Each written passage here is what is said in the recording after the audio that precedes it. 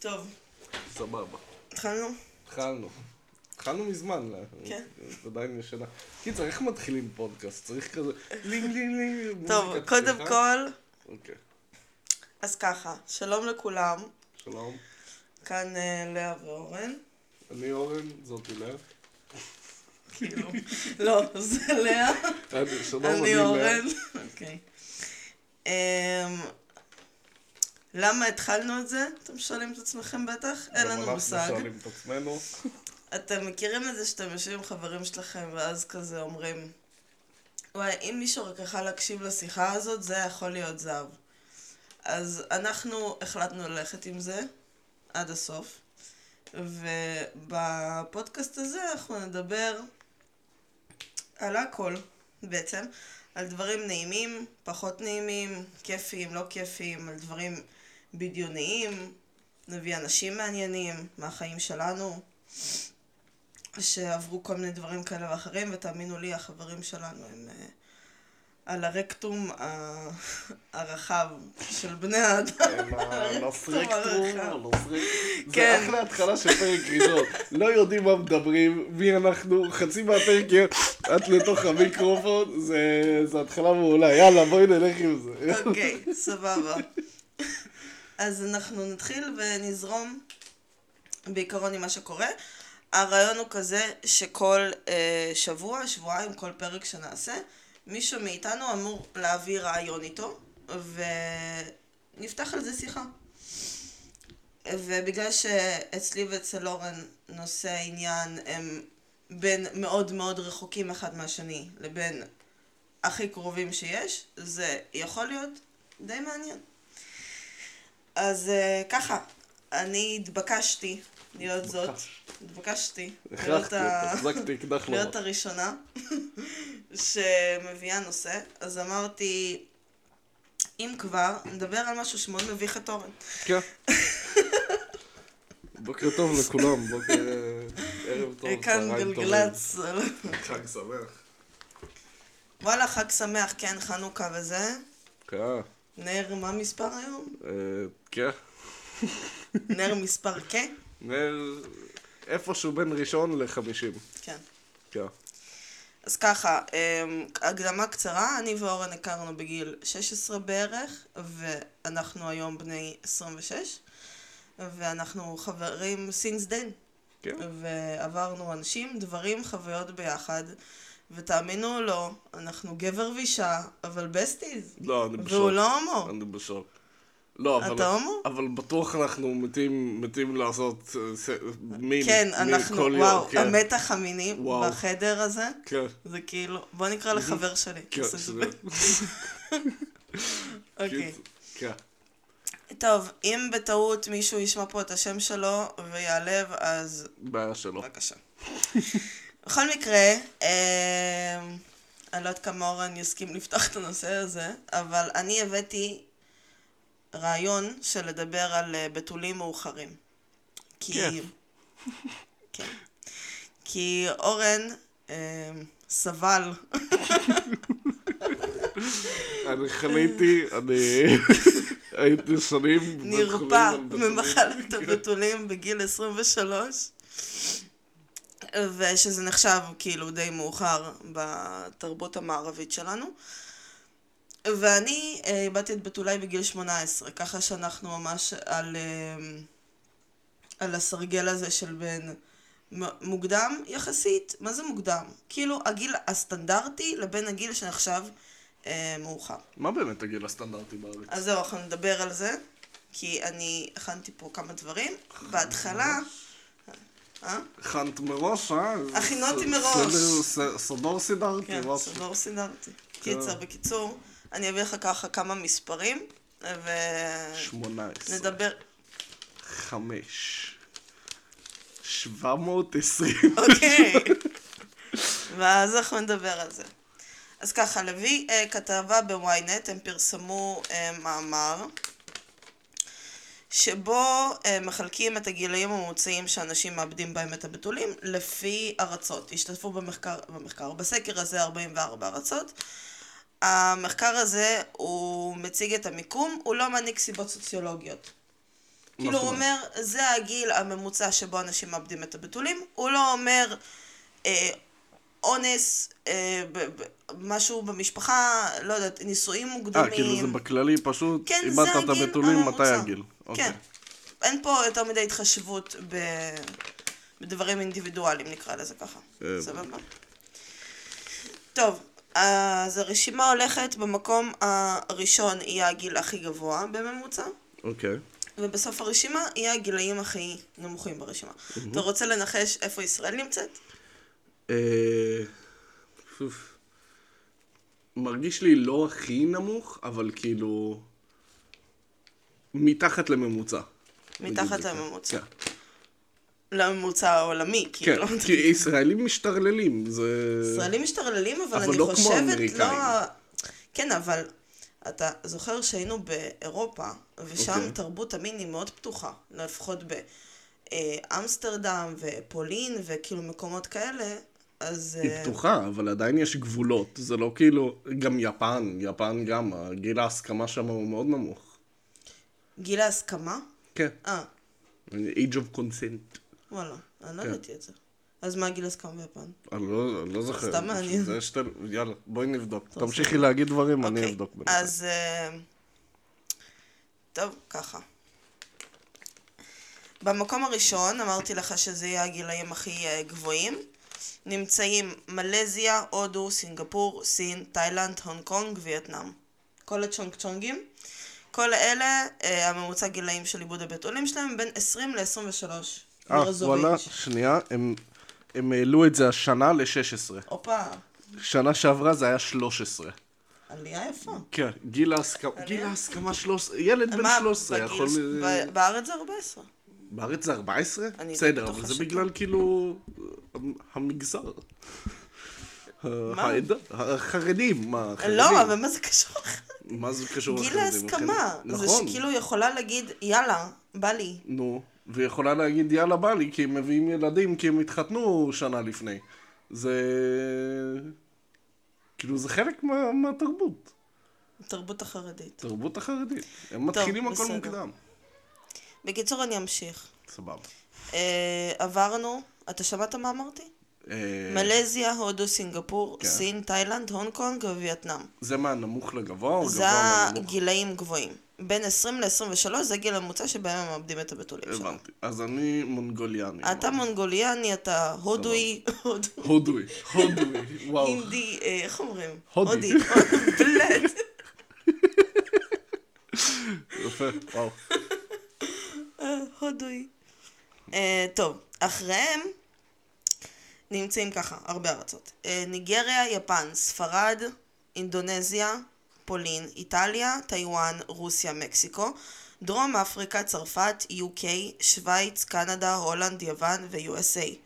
הם מאבדים את בתוליהם בין גילי ה-18 עד 19. אוקיי, אז כאילו, מה שהייתי מצפה. כזה סיימו תיכון, הולכים לקולג' מתפרעים, משתרללים כזה. זהו, למרות שאצלם, נגיד, לפחות ב-USA, אז גם בתיכונים שלהם כבר מתחילים להיות קצת... את מספרת לי? היה לי שם בחטיבת ביניים מישהו בהיריון. כן, סתם שתדעו, אורן היה 3 שנים, למד בטקסס, באמריקה, אז זה נחמד. משהו. אז אורן היה כמה שנים באמריקה, למרות שם בטקסס, בתיכון, ואני בטוחה שיש לו סיפורים מרתקים משם, אבל לשם נגיע אחרי זה. טוב, בהמשך לשיחתנו, במקום השלישי נמצאים אוסטרליה, טורקיה, ניו זילנד, סלובקיה, גרמניה, ברזיל, אירלנד, קרואטיה, אוסטריה, צ'כיה ובלגיה. הם מאבדים את בתוליהם בין גילי ה-17 עד ה-18. אוקיי? ואחרונים, הכי שרלילות, השרמוטות של כדור הארץ, פורטוגל, בולגריה, ישראל. כמובן. פינלנד, נורווגיה, שוודיה, דנמרק, איסלנד. זה פעם ראשונה שישראל נמצאת באותה רשימה, יחד עם פינלנד, נורווגיה, שוודיה, דנמרק ואיסלנד. כן. טוב, מצאנו את המקום שלנו. כן, אנחנו חייבים לעבור לפינלנד, אין ברירה. כן, אני שוודיה עכשיו. יאללה. איך עושים שוודית? איך נשמעת שוודית בכלל? שוודית? כן. אני תמיד מבלבלת אותם עם שוויצרים. שוודים. לא ראיתי את הסרטון האחרון, לא משנה. אני לא אדבר אינטרנט. אל תדבר אינטרנט. את יודעת מי זה אל תדבר אינטרנט באינטרנט. את יודעת מי זה פיודיפיי, אבל לא? Of course. נו, אז הוא שוודי. לא שוויצרי. אל תבלבלי עם שוויצרי. בסדר, אבל הוא כאילו זה אמריקאי. כל היוגורט, איזה אמריקאי? אז מה הוא? שוודי. הוא גם from Sweden? הוא עבר ליפן עכשיו, אבל כן. וואלה. כן. קיצר, אז איקאה, כל השמות איקאה, זה שמות כאילו שוודים. נכון. כל היוגנבורג, כל האלה. איקאה נשמע בול כמו יורגנבורגן. לא, נו, השמות של המוצרים שם? שידה. מיטה. נו, לא. אף פעם לא ראית מוצרים של איקאה, איזה שמות מוזרים יש להם? לא, מה אני שתת באיקאה? מה, זה תמיד כזה יורגסבורגן כזה. באמת? כן. אני לא יודעת. אני לא הייתי באיקאה שנים. בסדר, אבל זה משהו שזוכרים. אני לא מסתכלת איך קוראים לדברים. אני רואה שידה, אני אומרת יאללה. סבבה. אני לא חושב מה השם של השידה, רוצה תה, קפה. סליחה, חיומן. פלו חיומן. לא מסתכלת על שמות. קיצר, אז זאת הרשימה, זו ההתפלגות. אוקיי. מה אתה חושב על זה? אני חושב שאנחנו אפילו יותר נמוכים ממה שציפיתי, אבל סבבה, כל הכבוד לנו, מה אני אגיד? אם אתה באמת רוצה לדעת, במדויק זה היה 16.7. הגיל שבהם ישראלים בדרך כלל מאבדים את הבתולים שלהם. אני לא זוכרת נכון לאיזה שנה המחקר הזה פורסם, אבל ממש בשנים האחרונות. אני חושבת 2019-2020, וקיצר, בתקופה האחרונה. סבבה. קיצר, אנשים באזור י' כאילו בממוצע. אז אני איפשהו מיוון, USA, קנדה, הולנד, אתה ממלזיה, הודו, סינגפור, תאילנד. כן. למה? בוא נפתח את זה. למה אתה חושב שאיבדת את הבתולים שלך בגיל מאוחר? לא יודע אם יש לי סיבה אחת, כאילו... אני חושב שזה שילוב של הכל. social awkwardness, כאילו, אני כבן אדם, כן? לא יודע. אני חושב שאני פשוט משונה לאנשים. היית משונה חד משמעית. נו, ברור. זה משפיע, כן? אנשים לא תמיד כזה, תראו את המוזר הזה, בוא נזדיין, כאילו, זה לא... עכשיו זה קורה, דרך אגב, כאילו ככל שאתה יותר ווירדו, אז יותר כאילו showing their boobs וסטאפ. כן, יש שינוי במודע. זה כמו שזה, באינטרנט זה נהיה מגניב להיות אוטיסט. זה כזה, כן, אני אוטיסט, כן, אני כאילו... וזהו, זה גם נהיה מגניב להיות בדיכאון. כן, אבל זה גם כאילו גם נושא לשיחה אחרת. כן, אני בטוח שיהיה לנו אפשר לפתוח את זה עכשיו. אוקיי, היה לך לחץ מהסביבה? שהחברים שהסתובבת איתם, אנשים שדיברת איתם, הרגשת כאילו באיזשהו שלב בחוויה שלך בתור נער מתבגר בין גיל 14 והלאה טוב, הגיע הזמן, אני צריך להתחיל לעשות סקס, אני צריך לאבד את בתולי, עכשיו זה הזמן. זהו, זה לא... החברים שלך דיברו איתך על זה. שואלת אותי שאלה וקוטעת אותה. אבל אני לא סיימתי אותה עד הסוף, אתה רואה, שהייתי גם שאתה קונקרטית. נו, בבקשה. עכשיו תורי. עכשיו תורך, אתה יכול לדבר. אני ססי ביץ'. המיקרופון שלך. תשמעי, את היית שם. את יודעת שבסופו של דבר, זה לא משהו שישב עליי כזה, ישבתי בבית, בכיתי, כאילו, אני בתול, מה אני זה. כאילו, ישבתי, בכיתי בכללי, אבל זה לשיחה של דיכאון, זה משהו אחר. אז כן, אני, כאילו, כשזה עלה כנושא שיחה, זה היה כזה, אוף. אבל זה לא... באיזה שלב, כאילו, החברים שלך התחילו לאבד את הבתולים שלהם, ואתה התחלת להרגיש שאתה כזה נשאר מאחור? שאלה טובה. חלק גדול מהחברים שלי זה לא היה נושא שיחה ממש, כן? כאילו, חברים מהתיכון וזה פחות. זה היה יותר הקבוצה שלנו. מה שאומר גילי 18, חלק לפני, עוד לפני שהכרתי אותם. נכון. חלק סתם במהלך השנים כזה, לאט לאט. ולא יודע, כאילו, זה פחות הרגיש כאילו אני נשאר מאחור, יותר כאילו זה הקטע שלי. כאילו עכשיו אני בתול. אני הבתול של הקבוצה. כאילו... משם קיבלת כינוי. אני הפוקינג. כן, אני הפוקימון בתול. כמו פיקה פיקה, בתול, אני ככה. אבל איך הרגשת עם זה, עכשיו כשאתה חושב על זה בדיעבד, כשכבר התחלת להגיע לגילאים המאוחרים, אני מתכוונת, נגיד, מעל ה-20. זה נחשב כאילו מאוחר. כן, תשמעי, זה היה מוזר, אבל זה לא באמת העסיק אותי. כאילו, זה כן היה לנו נושא שיחה מדי פעם, אבל זה לא משהו שהייתי יושב, אני עדיין שזה כאילו קצת מפתיע אותי, כי ככה הייתי מצפה מבחור בגיל ה-10 להתמודד עם הבתולים שלו. כן, לא יודע, אני חושב שבסיטואציה הזאת דווקא אני לא... אתה לא דוגמה טובה? זהו, כן, כי אני לא... בגלל שאני מוזר. זה משהו שהייתי שמח, כאילו באותה תקופה, משהו שהייתי שמח לשנות, כאילו, אם מישהי שהייתי נמשך אליה, הייתה אומרת לי, היי אורן, אתה חמוד, בוא נזדיין. הייתי אומר, וואלה, סבבה. אבל למה אתה לא היית זה שחושב על לבוא למישהי שאתה נמשך אליה ולהגיד לה, היי? הייתי חושב. מה נשמע? וכאילו, לא יודע, הייתה לי זוגיות בתיכון, ואחרי זה, לא יודע, פשוט לא ראיתי מישהי שאני באמת נמשך אליה, וכל פעם איך אומרים, מיישות, זה לא הלך לשום מקום. הבנתי. וזה לא היה לי חשוב מספיק כדי באמת לרדוף אחרי נשים, נגיד. כאילו, פשוט הייתי בשלי. אם יצא לי לראות מישהי שאני חושב שחמודה, שאני נמשך אליה או מה שלא יהיה. אז הייתי ניגש, אומר משהו. אבל סתם ככה ביום יום, זה לא משהו שהייתי יושב... מתעסק בתור מדי. בדיוק. אוקיי. וכמה... אתה חושב שזה באמת משנה לבנים ביחס לבנות? מה זאת אומרת? כאילו כל העניין הזה של עיבוד הבתולים, כמה אתה חושב שזה יותר אישו לבנים או שזה יותר אישו לבנות? תלוי מבחינת מי. כאילו... כן, אפשר להסתכל על כל דבר אינדיבידואלית, אבל אני עכשיו כאילו... לא, השאלה היא האם על מי זה משפיע. כי אם זה חברות של אותה הבחורה שמסתכלות עליה, אם זה חברים של אותו הבחור, כאילו אני חושב לא, אני מדברת ספציפית על אותו בחור או בחורה. כאילו האם זה משפיע לו בעצמו. כן, נכון. אז כמה זה חשוב, כאילו... איך בחורה לוקחת את זה, אתה חושב? ואיך בחור לוקח את זה, אתה חושב? הבנתי. מההיכרות שלי, וזה הולך להיות הכללה, כן? אני מצטער... לא, אין בעיה עם הכללה, אני בעד הכללות. כי כל הדברים שהם הכללות, בדרך כלל הם נכונים לרוב האוכלוסייה.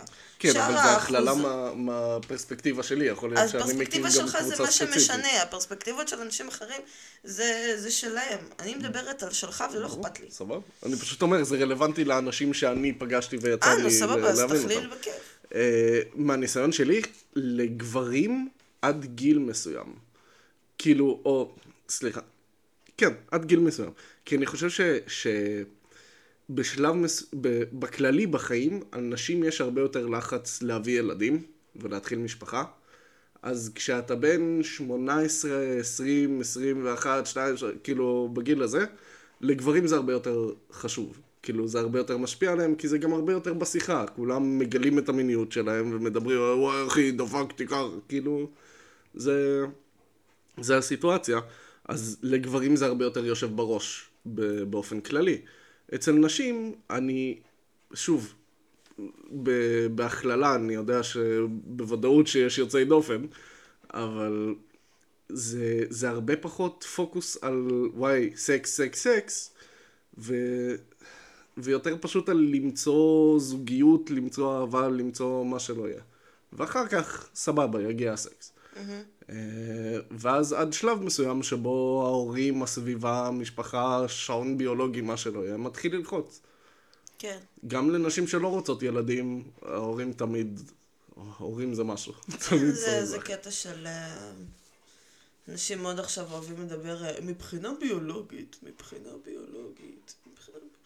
ביולוגית, חבריקו, אתה לא אמור להשתמש בטלפון בכלל, מבחינה ביולוגית. אז בוא, שכל אחד ייקח את הביולוגיה שלו וידחוף אותה לתחת. כי מה שרלוונטי עכשיו, לפני מיליוני שנים לבני האדם, סורי, מותק, אבל זה כבר לא רלוונטי אני מסכים איתך. זה כמו אלה שמקלפים בננה מהלמטה, כי זה, את מכירה את זה? אבל מה שאני אומרת לך. לא, כי, שנייה, כי הם אומרים, זה מה שהגורילות עושות, זה מה שהקופים עושים, ככה זה הטבע, ככה אמורים לעשות את זה. יופי, אותם גורילות שזורקות קקי על האנשים שעוברים עם הידיים, כאילו, כן, צודקים, הם יודעים מה הם עושים, הם אינטליגנטים מספיק, כאילו, בואי. אני גבר, האדם הקדמון היה הולך לצוד אריה, כאילו...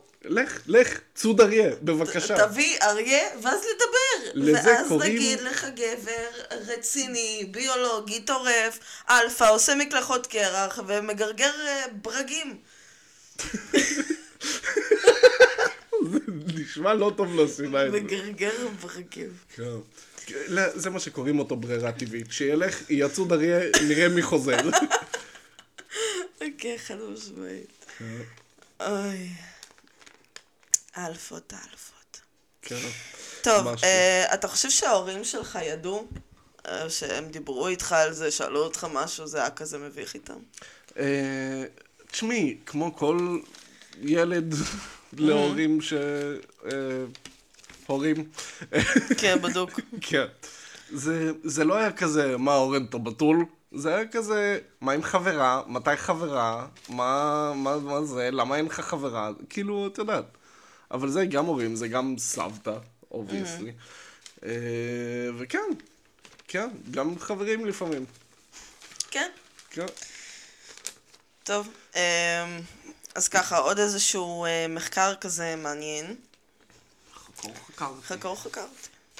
באוניברסיטת קולומביה, אוקיי, עשו מחקר, וגילו שאנשים שמאבדים את הבתולים שלהם בגיל מאוחר במרכאות, כלומר, בין הגילאים 21 עד 23, סביר להניח שמילקו בבעיות תפקוד מיני יותר מאנשים שאיבדו את הבתולים שלהם בגיל שהוא נורמלי במרכאות, שהוא בין 17 ל-19.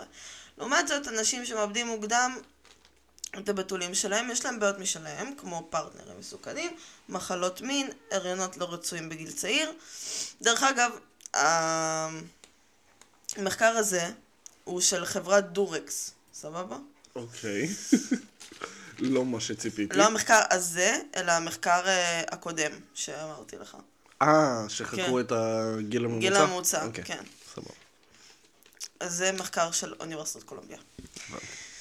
הם לא אנטישמים עכשיו או משהו? קולומביאנים? אוניברסיטת קולומביה. כן, בדוק. כן. זה אלה בניו יורק, לא? אני לא זוכר. אני חושבת שכן. אבל כן, נכון? כן. נכון. כן. נכון. איזה גיל מתחיל בעיות תפקודיות? הם אמרו. באיזה גיל זה מתחיל? לא, באיזה גיל צריך לאבד את הבתולים כדי שיתחילו בעיות תפקודיות? בין 21 ל-23. 21 זה סבבה, אבל... כאילו. כי אני ראיתי משהו באזור ה-25, רק אומר. שאיבדת את הבתולים שלך? לא, שכאילו... יש לך בעיות תפקוד מיני?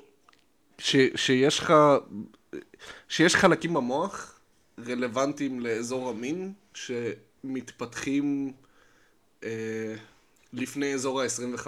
אז אם אין לך ניסיון מיני עד גיל 25, אז כאילו יש אזורים שפשוט לא יהיו מפותחים כמו שצריך. אז אולי ככל שאתה מתקדם יותר לשם, אז יגדל הסיכוי שלך. זאת אומרת שזה סרקטרום?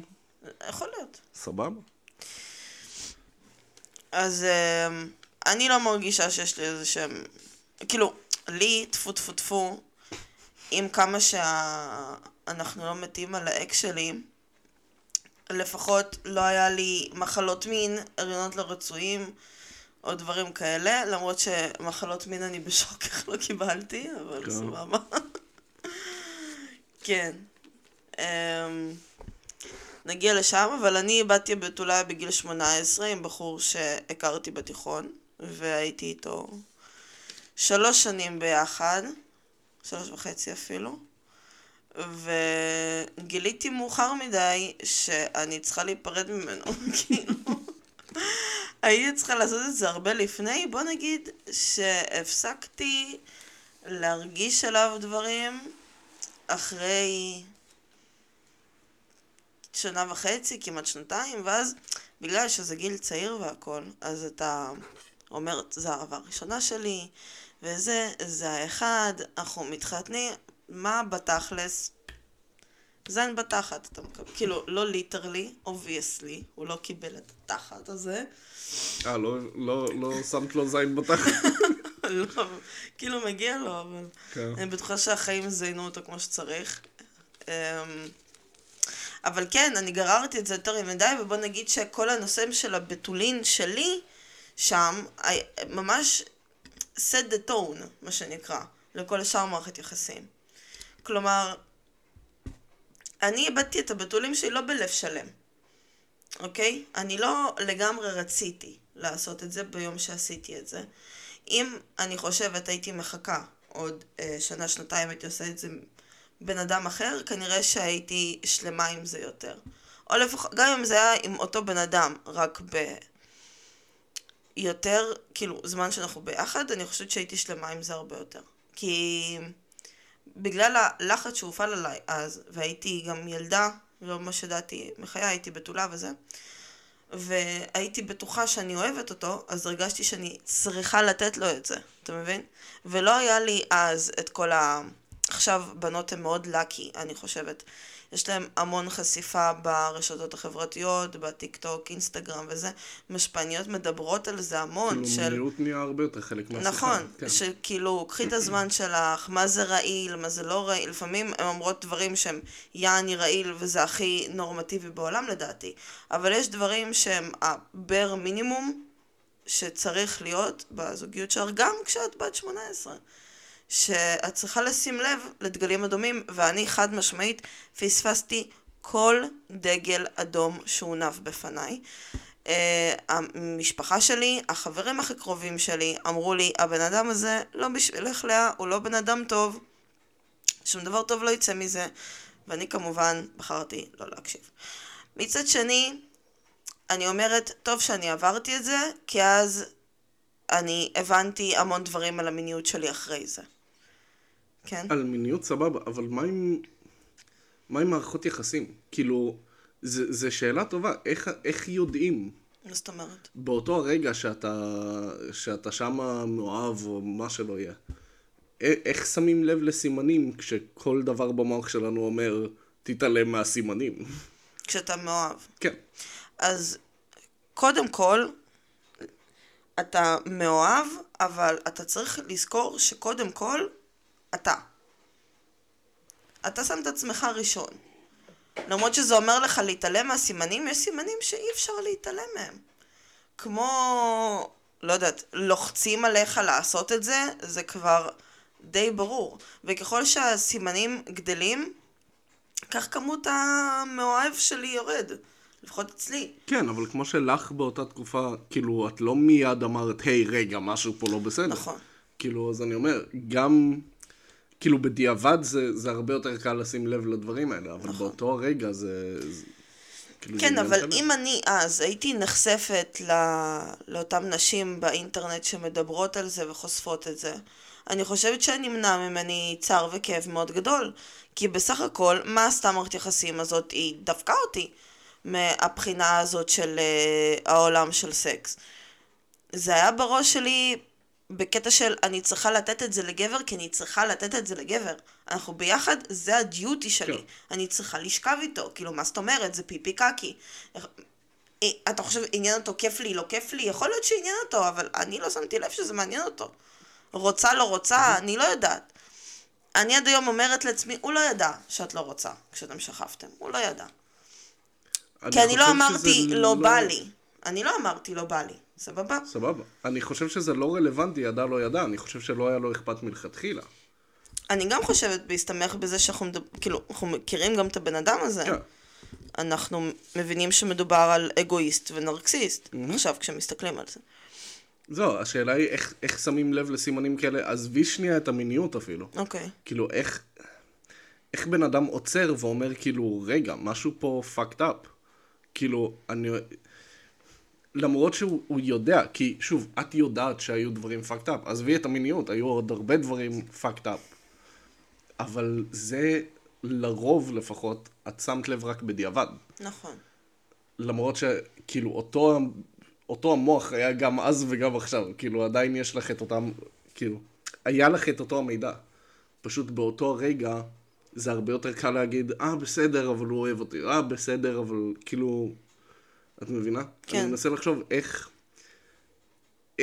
איך שמים ספוטלייט על הדברים האלה, כשכל דבר ביולוגית אומר לנו, תתעלמו, זה בסדר, רק תמשיכו זוגיות, תמשיכו לאהוב את הבן אדם, מה שלא יהיה. האמת שזאת שאלה טובה, אני באמת לא יודעת. כאילו, כי אחרי שעברתי את החוויה הזאת ויצאתי במערכת יחסים הזאת, אני קראתי לזה, השתחררתי אפילו. ביום שנפרדתי ממנו, אני בכיתי את חיי, לא מעצב, משחרור, הרגשתי כאילו ירדה לי משקולת של 10 קילו מהלב. אבל אחרי שיצאתי במערכת יחסים הזאת, ועברו כזה שבועיים, כבר הרגשתי כמו חדשה והיה לי כיף וזה, התחלתי לחשוב על זה אחורה בדיעבד. אוקיי? ברגע שיש לך את כל המידע ואת כל הטעויות שלך, הרבה יותר קל לך להתנהל בהמשך של החיים שלך. הרבה יותר קל לך ללמוד מזה, אוקיי? אני לא יודעת איך אפשר לשים לב לסימנים כאלה יותר... בלי לחוות אותם. בלי לחוות את זה, כן. יש דברים שאתה באמת צריך לחוות בחיים בשביל לדעת איך להתנהל עם זה. כמובן שאני לא מאחלת את זה לאף אחד ולאף אחת, אבל הכי טוב זה... מה זה הכי טוב? הופך אותך לאקספרט, זה פשוט להיות אחד מהאלה. את יודעת מה אומרים? אין חכם כבעל ניסיון. כן, אבל איזה סימנים יכולים להיות? אם זה לוחץ מדי, מההתחלה, אוקיי?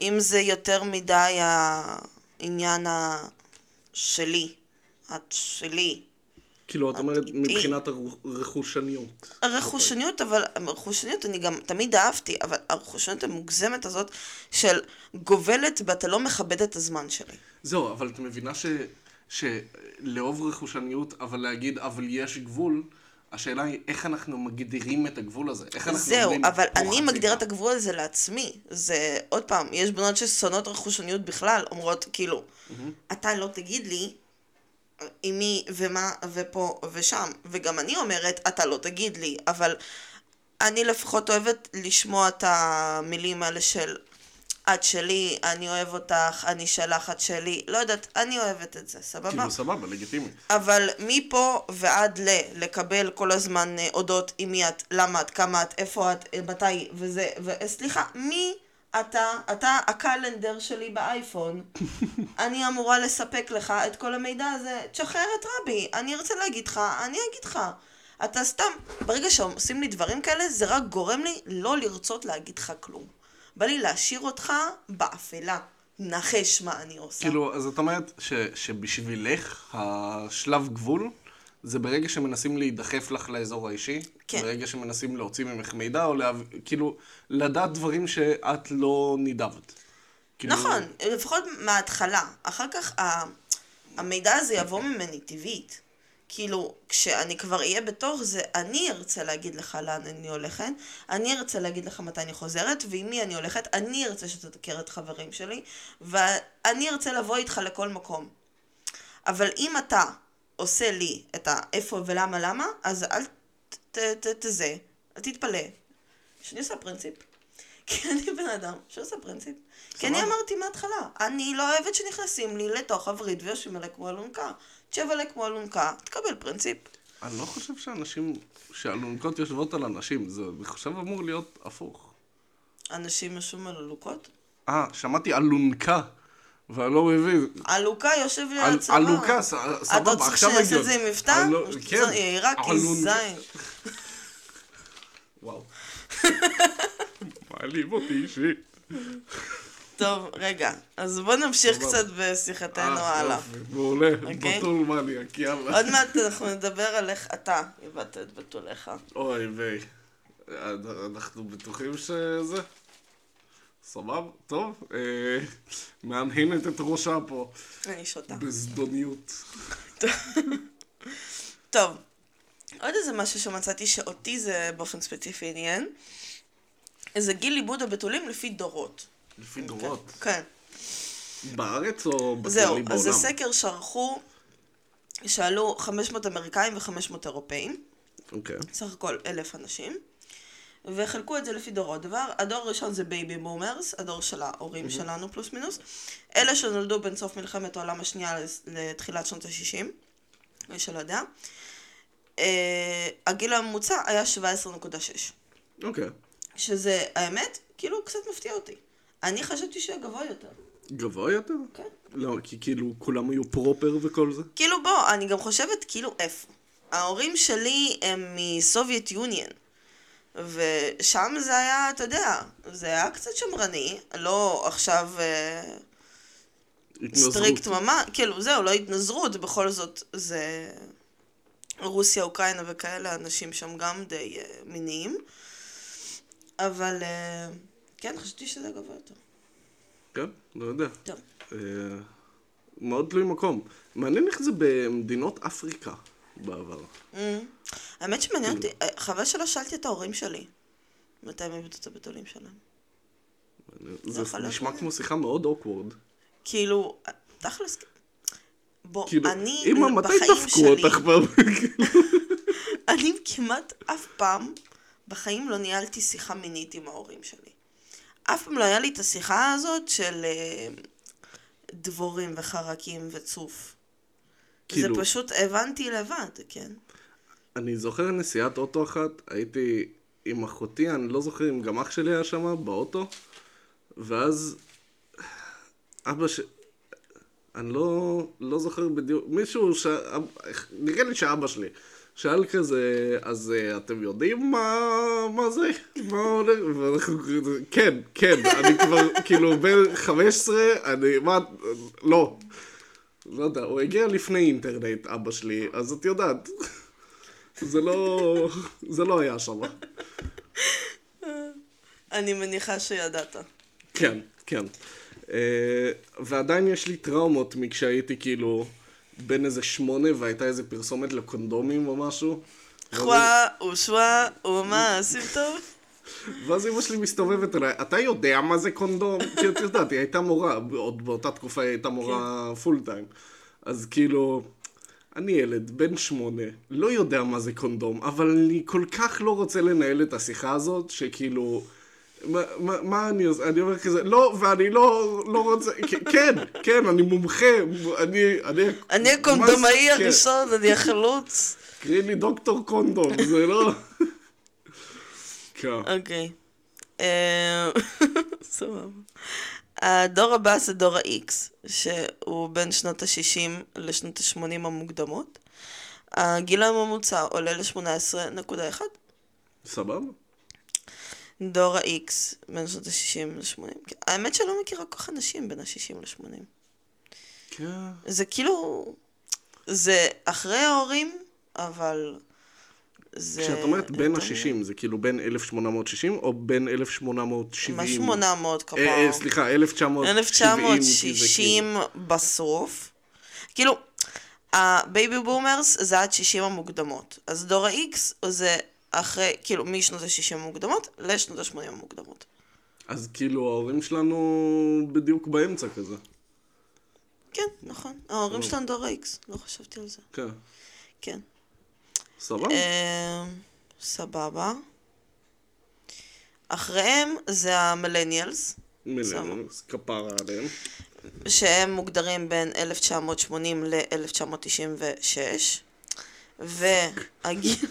והגיל הממוצע הוא 17.4. יש לנו ירידה עוד פעם. 17 נקודה. יופי, מילניאלס, מכינים את השטח, יופי.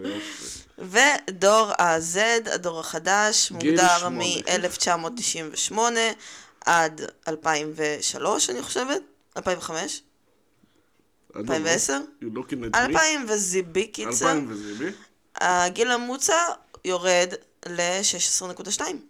16.2.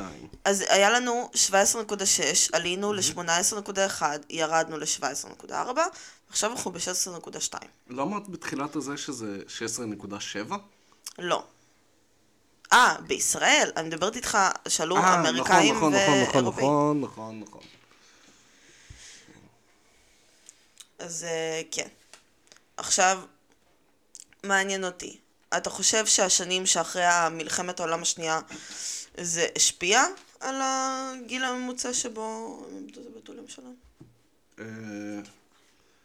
כאילו, זה השפיע בהחלט על כאילו, יש סיבה שקוראים להם הבייבי בומרס, כן?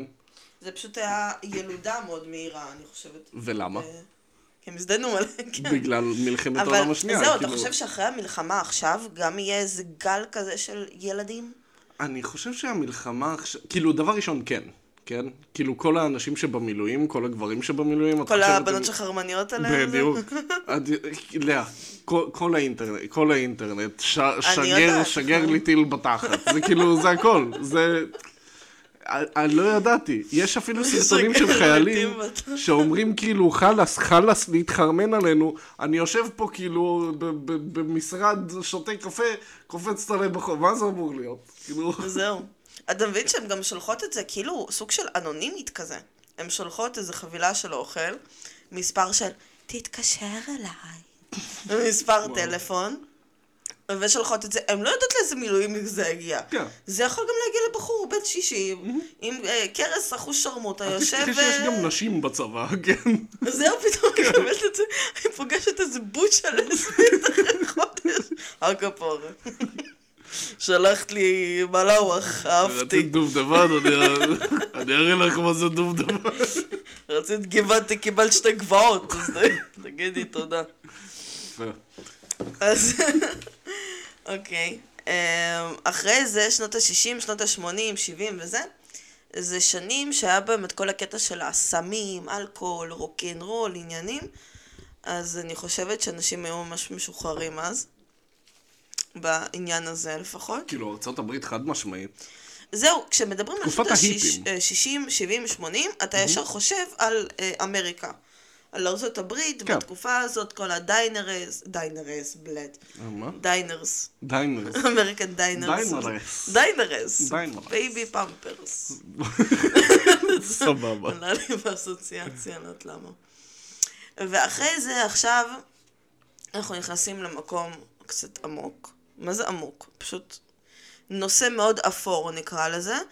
והאם אתה חושב שתעשיית הפורנו, אונלי פנס וטיק טוק וכל זה משפיע על הגיל הממוצע שבו הם בטיק טוק? חד משמעית כן. עכשיו אני חושבת שזה משפיע לשני הקצוות. גם יש ילדים שמאבדים את הבתולים שלהם בגיל נורא נמוך. בגיל ה-12, 13, 14, ויש להפך. אנשים שמאבדים את הבתולים שלהם בגיל נורא גבוה, בגיל 23, 24, 25, 26, יש כאלה שנשארים בתולים עד גיל 30 פלוס, וזה כי כל התעשייה הזאת של מין נהייתה משהו קל מדי. אתה לא חייב עכשיו להביא אישה הביתה, אתה יכול לשלם לה, באינטרנט אפילו, ואתה יכול לקבל איזושהי, כמובן שזה לא אותו דבר, כמו לשכב עם אישה, אבל זה סיפוק רגעי שאתה פשוט מספק אותו, וזהו. זהו, אם אנחנו מדברים נטו על היצר המיני, אז כן, חד משמעית. אנשים כאילו, למה שאני אשלם עכשיו 100-200 שח כדי לקחת מישהי לדייט שהיא לא מעניינת אותי, אבל אני נטו רוצה לשכב איתה, כי אני בגיל הזה שרוב האנשים חסרי אישיות.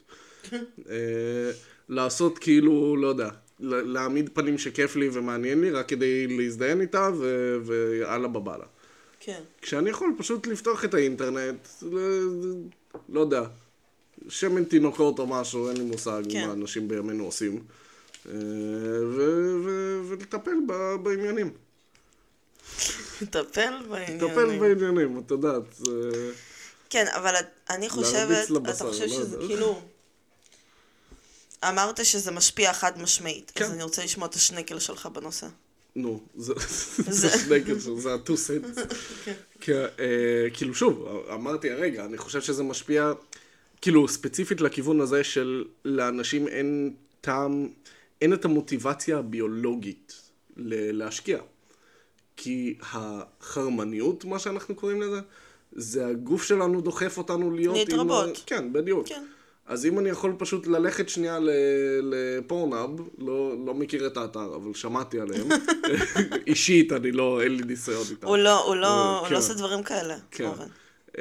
הוא נזיר בדואי. הוא נזיר בדואי. אלחמדולילה, חברים. וערב טוב. ברוכים הבאים ל-28 ימים מסביב לאלחמדולילה.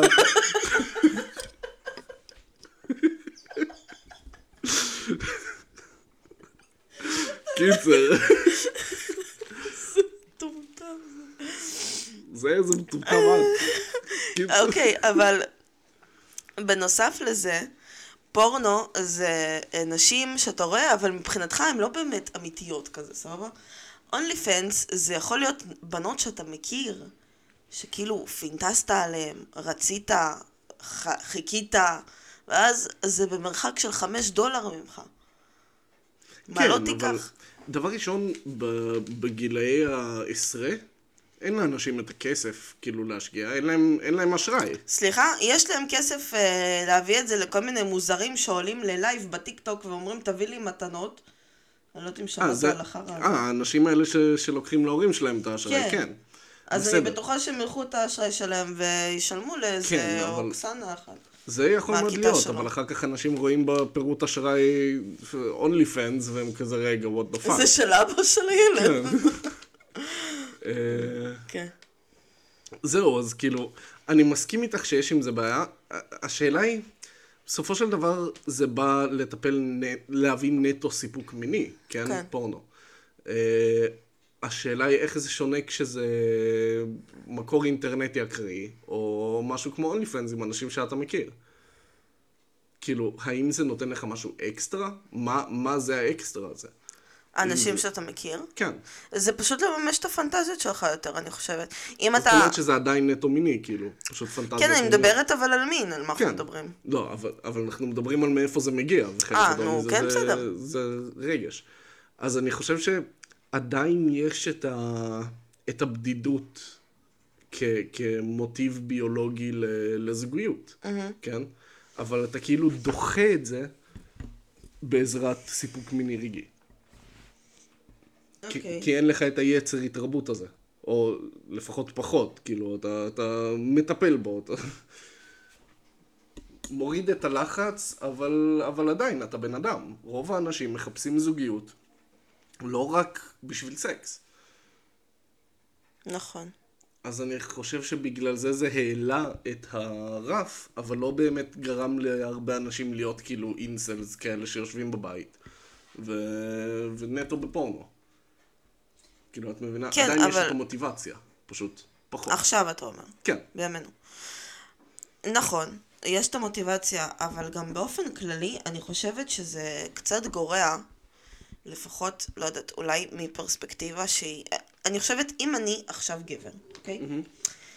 ובכללי, הכל עכשיו הוא נורא פרובוקטיבי. איך שנשים מתלבשות עכשיו, מתנהגות עכשיו, הנושא של השיח המיני הוא...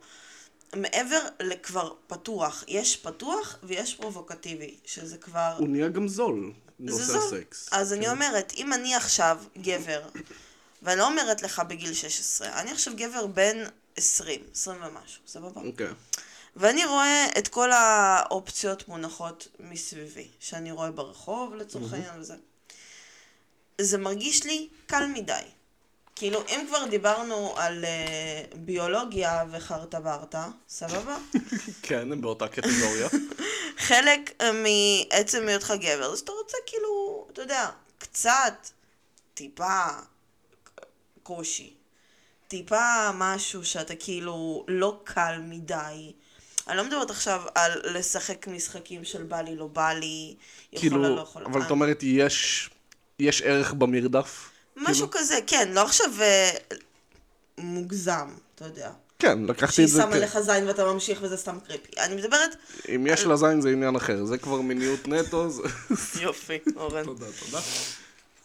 אז כן, אני מדברת שיש ערך במרדף עצמו, זה שאתה מקבל את זה בכזאת קלות, זה כאילו מאבד את מהערך שלו, סבבה? אני חושבת. כן, אני חושב כל כל נושא המין נהיה הרבה יותר זול.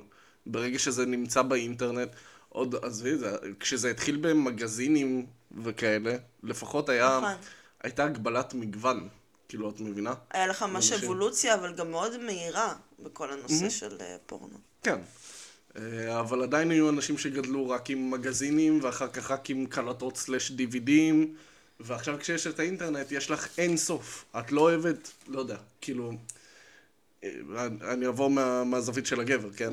אבל לא, אתה לא אוהב את הצורה של הציצי של מישהי, אתה מחפש מישהי אחרת, ואתה מוצא, כי יש אין ספור. כאילו יש אין סוף שחקנים ושחקניות של פורנו. יש אין סוף נושאי שיחה בפורנו, כאילו אחד בא לתקן לצנרת, אחד רופא, אחד אסטרונאוט. כן. זה לא משנה מה אתה אוהב, תמיד יהיה משהו שיבוא לספק אותך אישית. וזה מאוד הוזיל את זה, כי אנשים יכולים פשוט לקבל מה שהם רוצים בקלות. אז יש לך תחרות כאילו שבורה. אין תחרות בכלל. יש תחרות.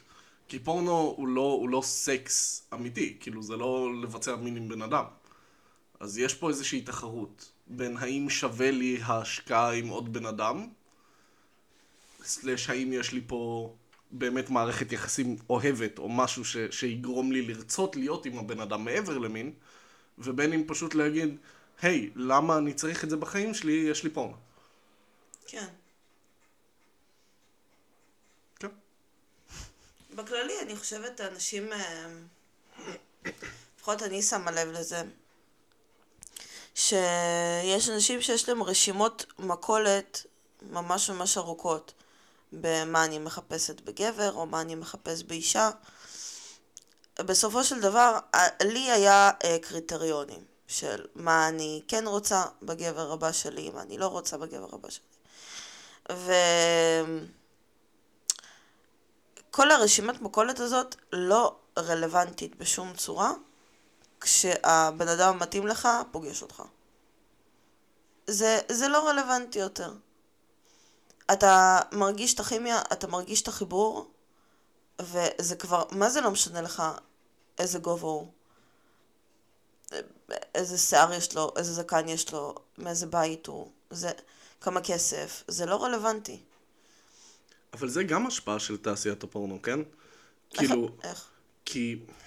כי זה אימן אותנו במרכאות להסתכל נטו על יופי, על מראה, כמשהו לא, אני חושבת שתמיד הסתכלו על מראה. תמיד הסתכלו על מראה, אבל בפורנו יש לך רק מראה, אישיות לא רלוונטית בכלל. אז אנשים כאילו מראש פחות הסתכלו על אישיות כמשהו רלוונטי. אני חושב שזה השפיע על האנשים, על הפרספשן שלו? בדיוק, על הצורה שבה הם מחפשים זוגיות. כי הם רואים את זה היי, כל מה שאותי עניין מבחינת המיניות, והרי אני מחפש זוגיות, חלק גדול מזה בשביל המין. כן, כי זה נהיה כאילו אחרת, אז מה הפואנטה כזה? כאילו בוא, סקס זה חשוב. סקס זה חשוב, אבל אני לא חושב שזה צריך להיות המניע. המניע כמובן שלא. זהו, אז אני אומר. זה בא תוך כדי בצורה הכי טבעית בעולם. הכי קלישאתי שיש, כן, אבל כשיש אהבה זה פשוט בא טבעי. זה מה שאתה רוצה לעשות עם בן אדם שאתה אוהב. זה מה שאני אומר, אבל הרבה אנשים התרגלו קודם כל יש את המראה, יש את המשיכה המינית, ואז אני, לא יודע, גומר על הסרטון הזה או מה שלא יהיה. כן.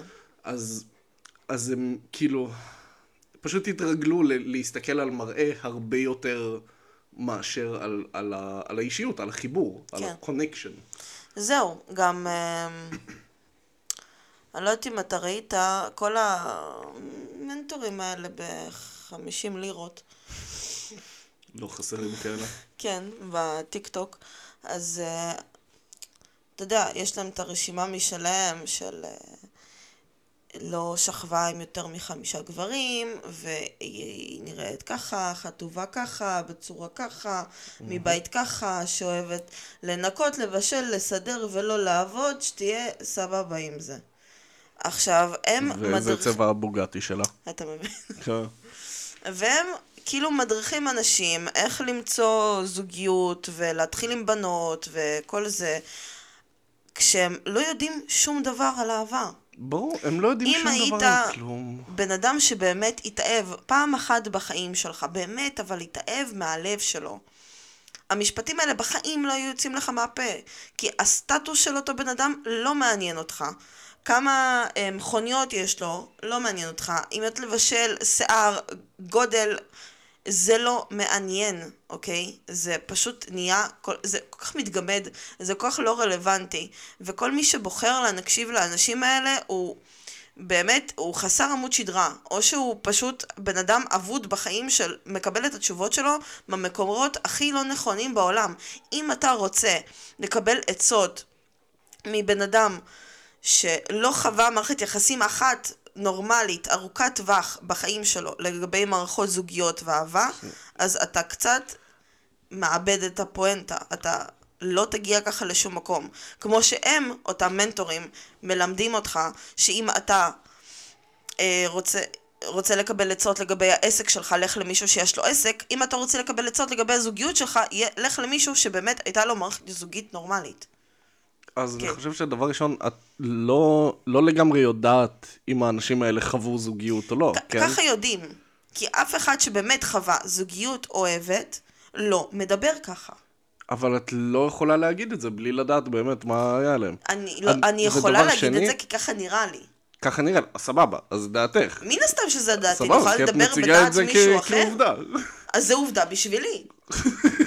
מה זאת אומרת? אני חושבת ככה. סבבה. מבחינתי זה נכון. בסדר גמור. דבר שני, אני כן חושב שהאנשים האלה חוו אהבה. רובם מאוד מאוד מאוהבים בעצמם. כן? זה חלק מהסיבה, מצחיק, אבל זה חלק גדול מהסיבה שהם מחפשים קריטריונים כאלה לפרטנרים. בין אם זה סטטוס שיהיה לו 15,000 מכוניות ומה שלא יהיה, ובין אם זה שיהיה לה את הציצי הכי גדול ותתאפר כל יום. זה, חלק מזה, זה הסטטוס שאתה רוכש עצם העובדה שאתה צמוד לאותם האנשים.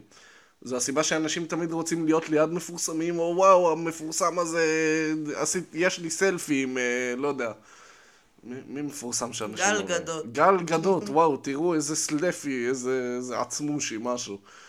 זה... מה אמרת? עצמושי, זה סלפי בעברית. אין, הזקנים האלה לא מבינים עניין, אה? בומר. בת 95, היא לא סיפרה לכם. וחצי. 95.5, קבלו תיקון, קבלו קורקשן. קיצר. אז כן, אז זה הכל, בסופו של דבר, זה אנוכי, כן? זה איך זה משפר אותי, איך זה גורם לי להיראות יותר טוב. זו אותה הסיבה שהם מעלים את הסרטונים האלה, כדי לקבל את התשומת לב, כדי לקבל את הוויוז.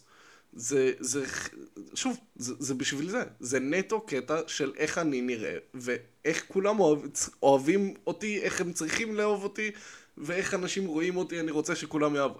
כאילו, את מבינה? אני מבינה. כן.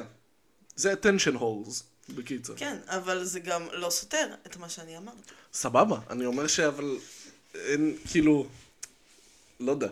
זה הרגיש כאילו, אתה אומר, לא היה להם מערכת זוגית. את לא יודעת, יכול להיות שפשוט הם חרא אנשים. היה להם מערכת זוגית. אתה חושב שפשוט שהם מתוכנתים בצורה כזאת? אני לא חושב שהם... אני חושב ש90% ממי שאנחנו, זה יותר תלוי הסביבה שלנו מאשר ביולוגיה, כן? עכשיו סבבה, יש דברים, אינטליגנציה, יש לה גבול כלשהו שהוא... כי אנשים מאוד אוהבים עכשיו להישען על מבחינה ביולוגית, אבל מבחינה ביולוגית גבר זה כך, מבחינה ביולוגית אישה זה כך. מה אתם מבינים בביולוגיה? כאילו, לא יודע, Do you even biology? אם אומרים מבחינה ביולוגית לגבר יש בולבול, אז כאילו כן. כאילו כן, לא, אני מדברת על אבולוציונית, סבבה? אוקיי. אנחנו מתפתחים סביבתית ומחשבתית במהלך השנים האלה, כל כך הרבה, שהאדם הקדמון שלנו יכול לספר עלינו די מעט.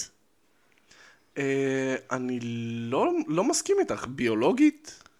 אני חושב שאנחנו, ראיתי איזה משהו על זה באינטרנט, בערך לפני, כאילו, אוקיי, שאלו את השאלה, מדענים למיניהם, אם היו לוקחים תינוק מהיום, מפילים אותו איפשהו בעבר, או להפך, לוקחים מישהו מעבר, תינוק מעבר, מפילים אותו היום באיזשהו, לא יודע, בית סטנדרטי, כמה רחוק אפשר ללכת לפני הוא לא יוכל להשתלב בחברה כמו שזה, כאילו יראו הבדל משמעותי ביולוגית בבן אדם.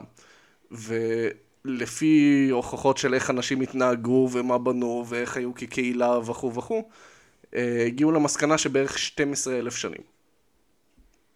כלומר, ביולוגית כבני אדם, כאינטליגנציה, כמה שלא יהיה, בערך 12,000 שנה אנחנו די אותו הדבר.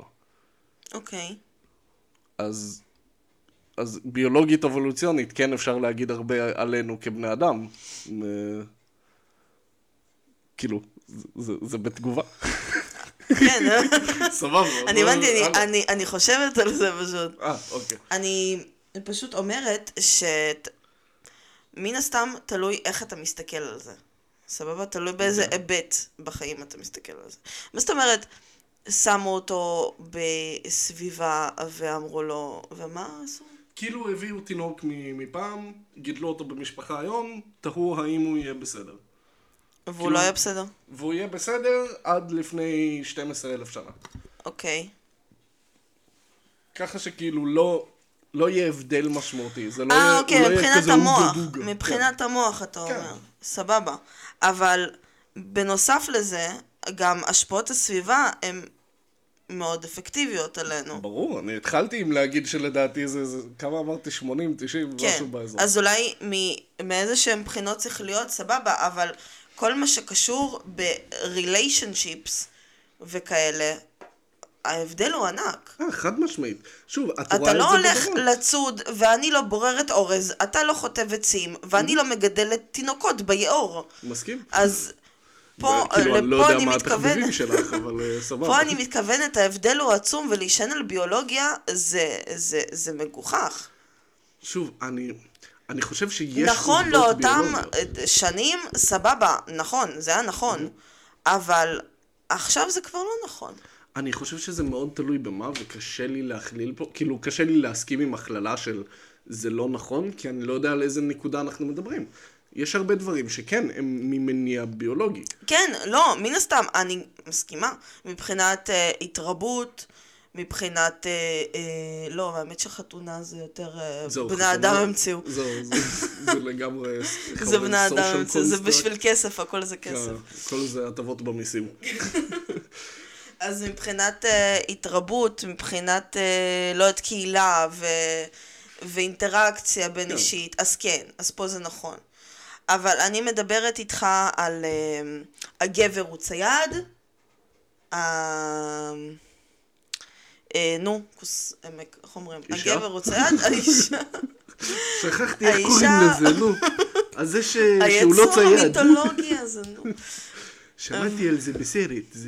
והאישה היא כאילו עקרת בית, אבל שם. למרות לצורך העניין, אם עכשיו, גם בימינו, גבר בוחר שהוא מפרנס, האישה אומרת סבבה, אני רוצה להיות עקרת בית, מבחינתי אין שום בעיה עם זה. למה שתהיה לך בעיה עם זה? מן הסתם שלא תהיה לי בעיה עם זה. אז אני אומרת, אין שום בעיה עם זה. אני פשוט אומרת שלקחת את זה כקונספט, ולהגיד עכשיו כולם ככה, זה מה שצריך להיות, זה הברירה של הטבע, וביולוגית אנחנו מתוכנתים ככה, זה פשוט לא לשים לב לאיך שהסביבה שלך מתפתחת. ברור. זה גם לערבב פה עניינים, כן? ביולוגית גברים יהיו יותר חזקים בממוצע בגלל שהם היו צדים. נכון. אבל זה לא אני טיפה יותר חזק בממוצע, אז אני חייב ללכת, שנייה, תני לי ללכת ליער עם החנית שלי. כן, אתה והבוגטי שלך. כן, אני והאוגה שלי. כן, אני חושב שזה... כן, זה טמטום. אבל שוב, יש פה... צריך להבדיל בין האמירה הזאת לא נכונה, לבין כאילו, יש סיטואציות שבהן היא כן, ובסיטואציה הזאת אתם מטומטמים, כי זה פשוט לא רלוונטי פה. נכון. אבל לגבי השפעות של הסביבה... אני מסכימה איתך. כן. אבל זה מה שהתכוונת. סבבה. בגלל זה אמרתי, כאילו זה מאוד תלוי לי על מה מדובר, ואז הסברת, ואז הסכמתי. קיצר, כרגיל, אני צודקת. במקרה הספציפי, פאק יו. קיצר, תחשוש. אל תשכח שאנחנו גרים באותו בית. כן, בסדר, אל תשכחי שאני... מפליץ במקלחת. מה? כאילו, אני מניח שכן, זה לא noteworthy. אל תניח. קיצר, שנייה, רציתי להגיד גם, אפשר לראות את זה בהבדלים בין דורות. הרי אנחנו רואים שהדור הצעיר יותר, אומר את זה כאילו אני בן 80, הדור הצעיר יותר, בימינו, מה שנקרא, הם הרבה יותר, כאילו, כל היחס שלהם למיניות, בכללי, להרבה מאוד נושאים, הוא מאוד שונה. והוא לא רק שונה כאילו דעתית, הוא שונה כאילו קונספטואלית. לא מסוגלים להסכים עם דעה אחרת, שזה בלתי נתפס שאנחנו חושבים בצורה כזאת עקומה על העולם, בהרבה נושאים, כן? ואין בינינו הבדל ביולוגי, כאילו זה דור אחד, אבולוציה לא קורית בדור שניים. אז להזניח את ההשפעה של סביבה זה פשוט דבילי. ברור. זה מפגר. בגלל זה אני אומרת שלקחת מוסכמות חברתיות. אני לא אומר את זה כטענה נגדך, אני פשוט מוסיף את זה. אני יודעת, אני הבנתי. אני אומרת שלקחת מוסכמות חברתיות מתקופה פרה-היסטורית, להשליך אותם על המציאות שלנו עכשיו, זה די חסר פואנטה. גורילה עם בננה. כן. כן. בסופו של דבר הגענו להסכמה. טוב, חזרה לנושאנו, אני חושבת שגלשנו ממש. מה פתאום? אז אחרי כל הדורות וזה, אני חשבתי שזהו, שכבר קיבלתי את כל הנתונים שלי, ובסוף נתקלתי בכתבה שעניינה אותי. כתבה ממאקו, סבבה? שבהם מפורסמים, מאמריקה בעיקר, מספרים על הפעם הראשונה שלהם, איך הם איבדו את בתולין. אני אספתי כמה, פשוט שגם לפי סדר, מהכי גבוה להכי נמוך, שאולי יעניינו. אז ככה, הבחורה, אחד המבוגרות שאיבדה את בתוליה, אני לא יודעת אם אתה מכיר אותה, קוראים לה ג'סיקה סימפסון. מכיר את השם, לא יכול לקשר את זה. עם הביג בדונקדונקס כזה. ביג בדונקדונקס, אני מכיר... פמלה אנדרס. פמלה אנדרס. אז לא פמלה, איך קוראים לה? נו, דולי פרטון. לא זאתי. ג'סיקה סימפסון, קיצר, ידועה. אז היא איבדה את בתוליה בגיל 22. היא דגלה בסקס אחרי החתונה, וענדה טבעת תואר, אבל בסוף הביאה ילדים לפני חתונה. מה? לא אמרת שזה היה אחרי החתונה? היא דגלה בסקס אחרי החתונה. מה זה אומר?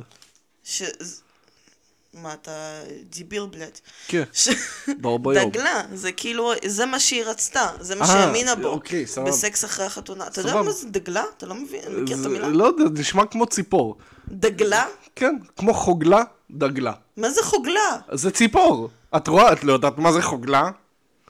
לא, זה אין בגלל זה איבדת בתולים שלך בגיל הזה.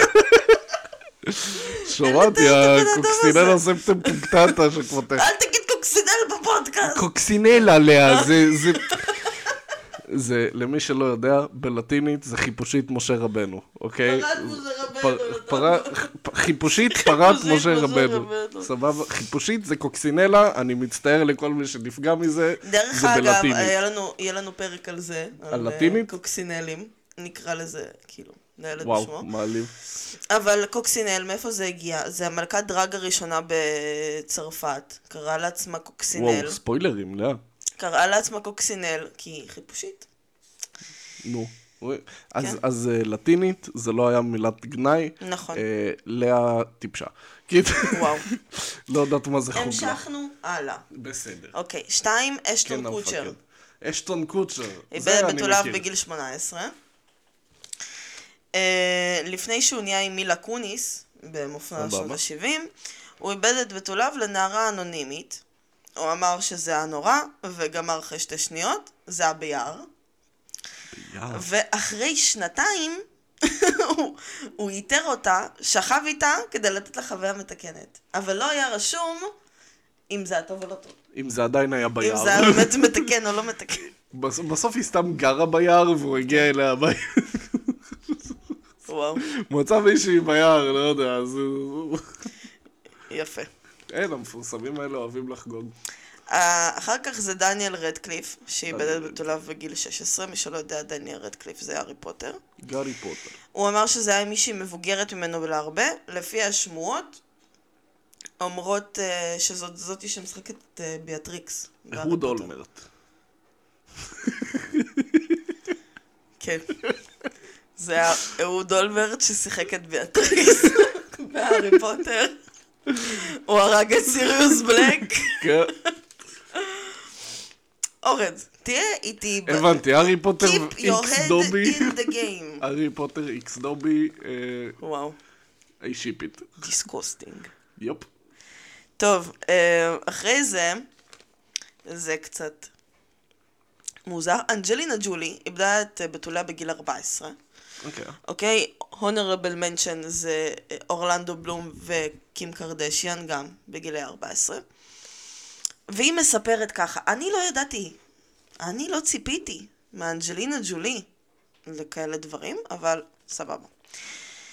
היא התחילה בגיל 14, אבל אמרה שהסקס והרגשות לא היו מספקים. היא אמרה, פתח ציטוט, ברגע מסוים שבו רציתי להרגיש קרובה לחבר שלי, לקחתי סכין וחתכתי אותו. הוא חתך אותי בחזרה, היינו מכוסים בדם והלב שלי דהר. מאז כל פעם שהרגשתי לחודה, חתכתי את עצמי, עד היום יש לי המון צלקות. זאת הייתה אנג'לינה ג'ולי? אנג'לינה ג'ולי. היא כאילו מכת השטן גדלה או ש... I don't know, man. זה... אוקיי. כן. אני הופתעתי, זה משהו שמתאים למייגן פוקס לעשות או משהו. זה משהו שמתאים לפרק של סופרנטשורל. נכון, כאילו, לא ציפיתי ממנה, היא נראית כזאת, אתה יודע, קלאסית, מפונפנת, אני יודעת. מה היא עשתה לברד פיט, מסכן?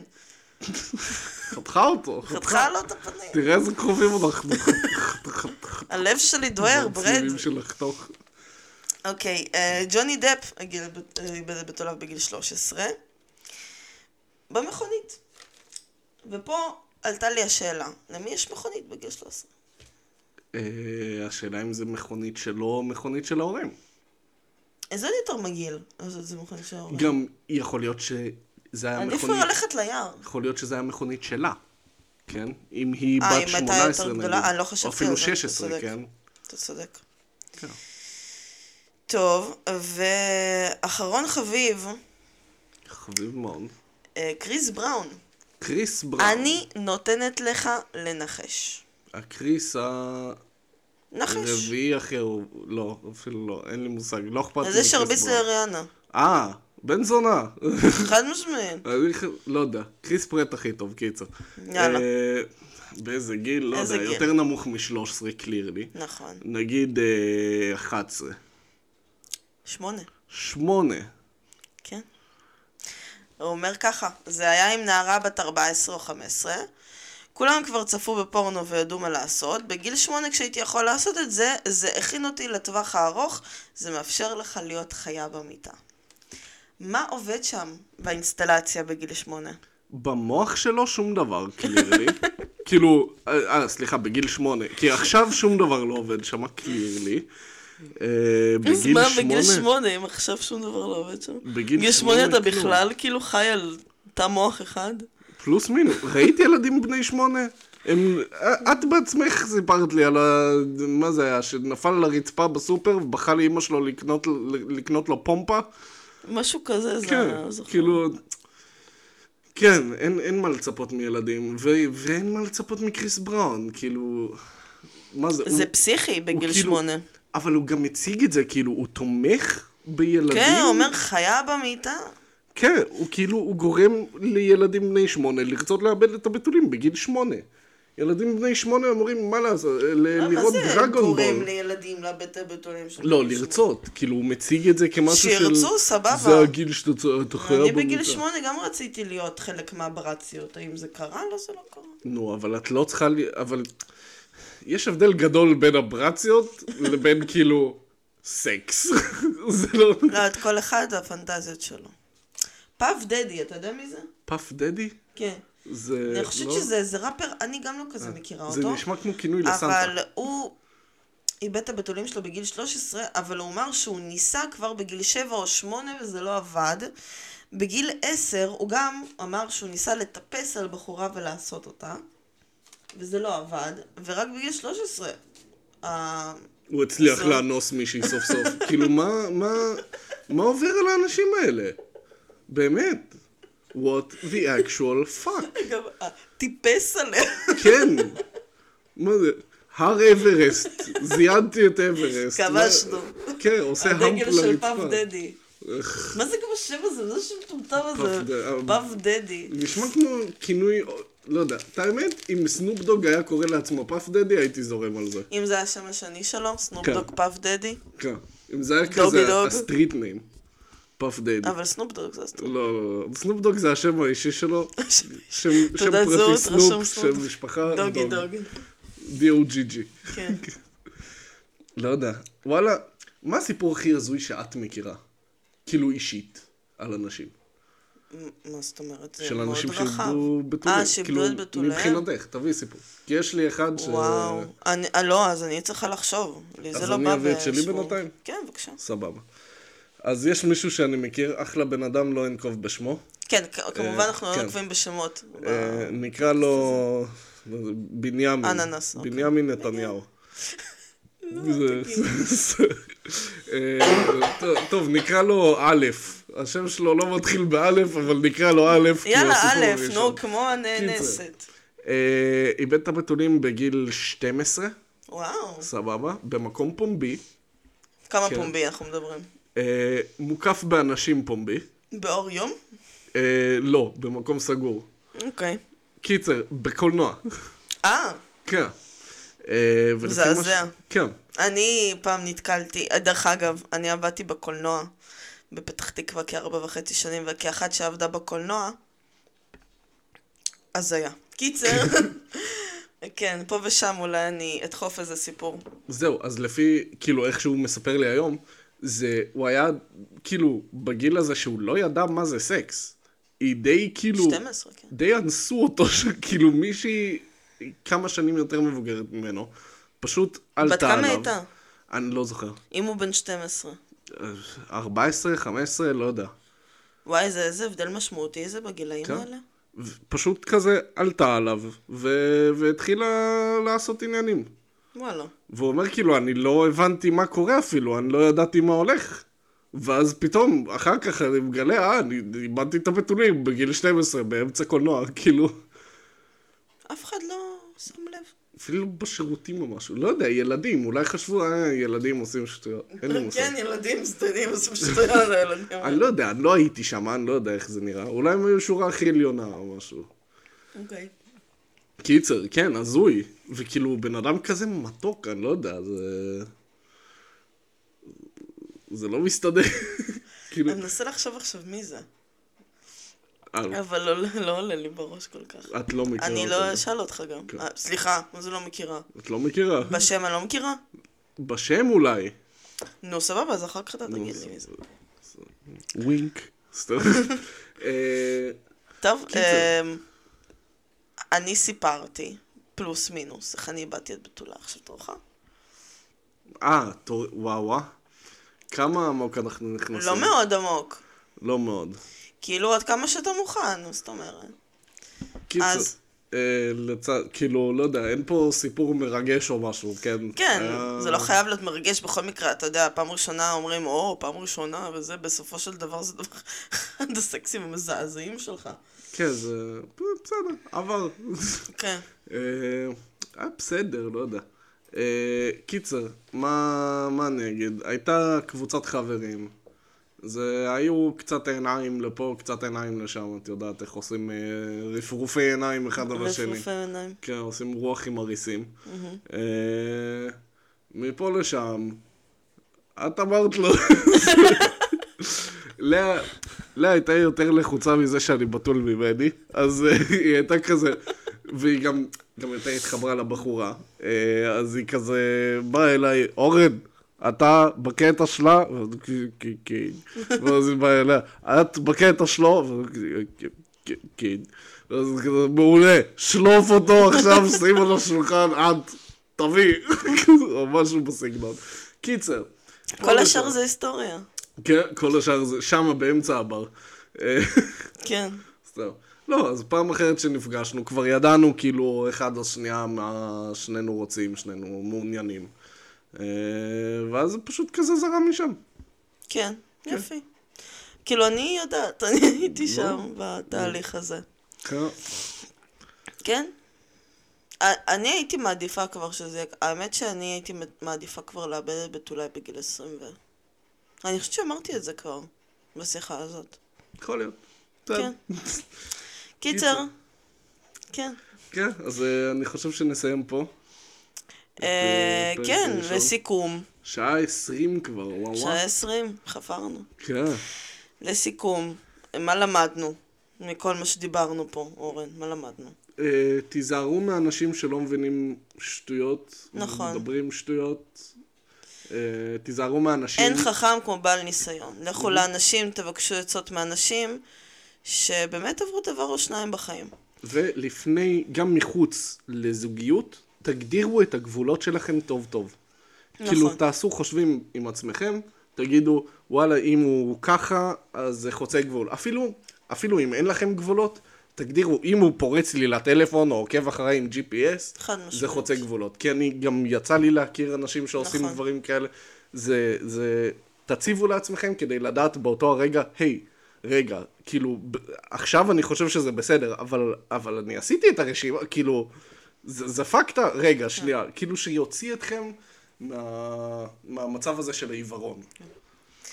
ובכל מקרה, לאבד בתולים זה לא ביג אישו, אבל זה אישו, וחשוב לעשות את זה בלב שלם, אחרת אתם יכולים להצטער על זה במהלך החיים שלכם, וזה יכול לגרום לפרספקטיבות שלכם לגבי סקס ומין להשתנות בצורה שלא הייתם רוצים שהיא תשתנה, ולהשפיע על מערכות יחסים שלכם לאבא. אז חשוב שזה יהיה עם בן אדם, כמובן שאתם סומכים אליו, שאתם יכולים לדבר איתו, שיודע לכבד אתכם ואת הגבולות שלכם, וזה הכי חשוב. לא משנה אם זה בן זוג, עדיין, אם את או אתה לא סומך עליו או עליה ב100% בסיטואציה, עדיף להמתין, זה מה שאני חושבת. אין שום בושה בלהישאר בתול עד גיל שנקרא מאוחר, ומה שנקרא מאוחר במרכאות, לפי המאמרים שראינו, זה 21-23. או בקיצר, לא חייבים לחכות for the one, נכון. אבל גם לא פשוט ללכת על כל בן אדם שני ברחוב. כן. כן. זהו, אז אנחנו היינו לאה ואורן. אני הייתי לאה. פרק הבא אורן יביא לנו משהו, ונראה כמה מעניין זה יהיה. וואו, יפה. מאוד פאסיב אגרסיב. טוב, ביי.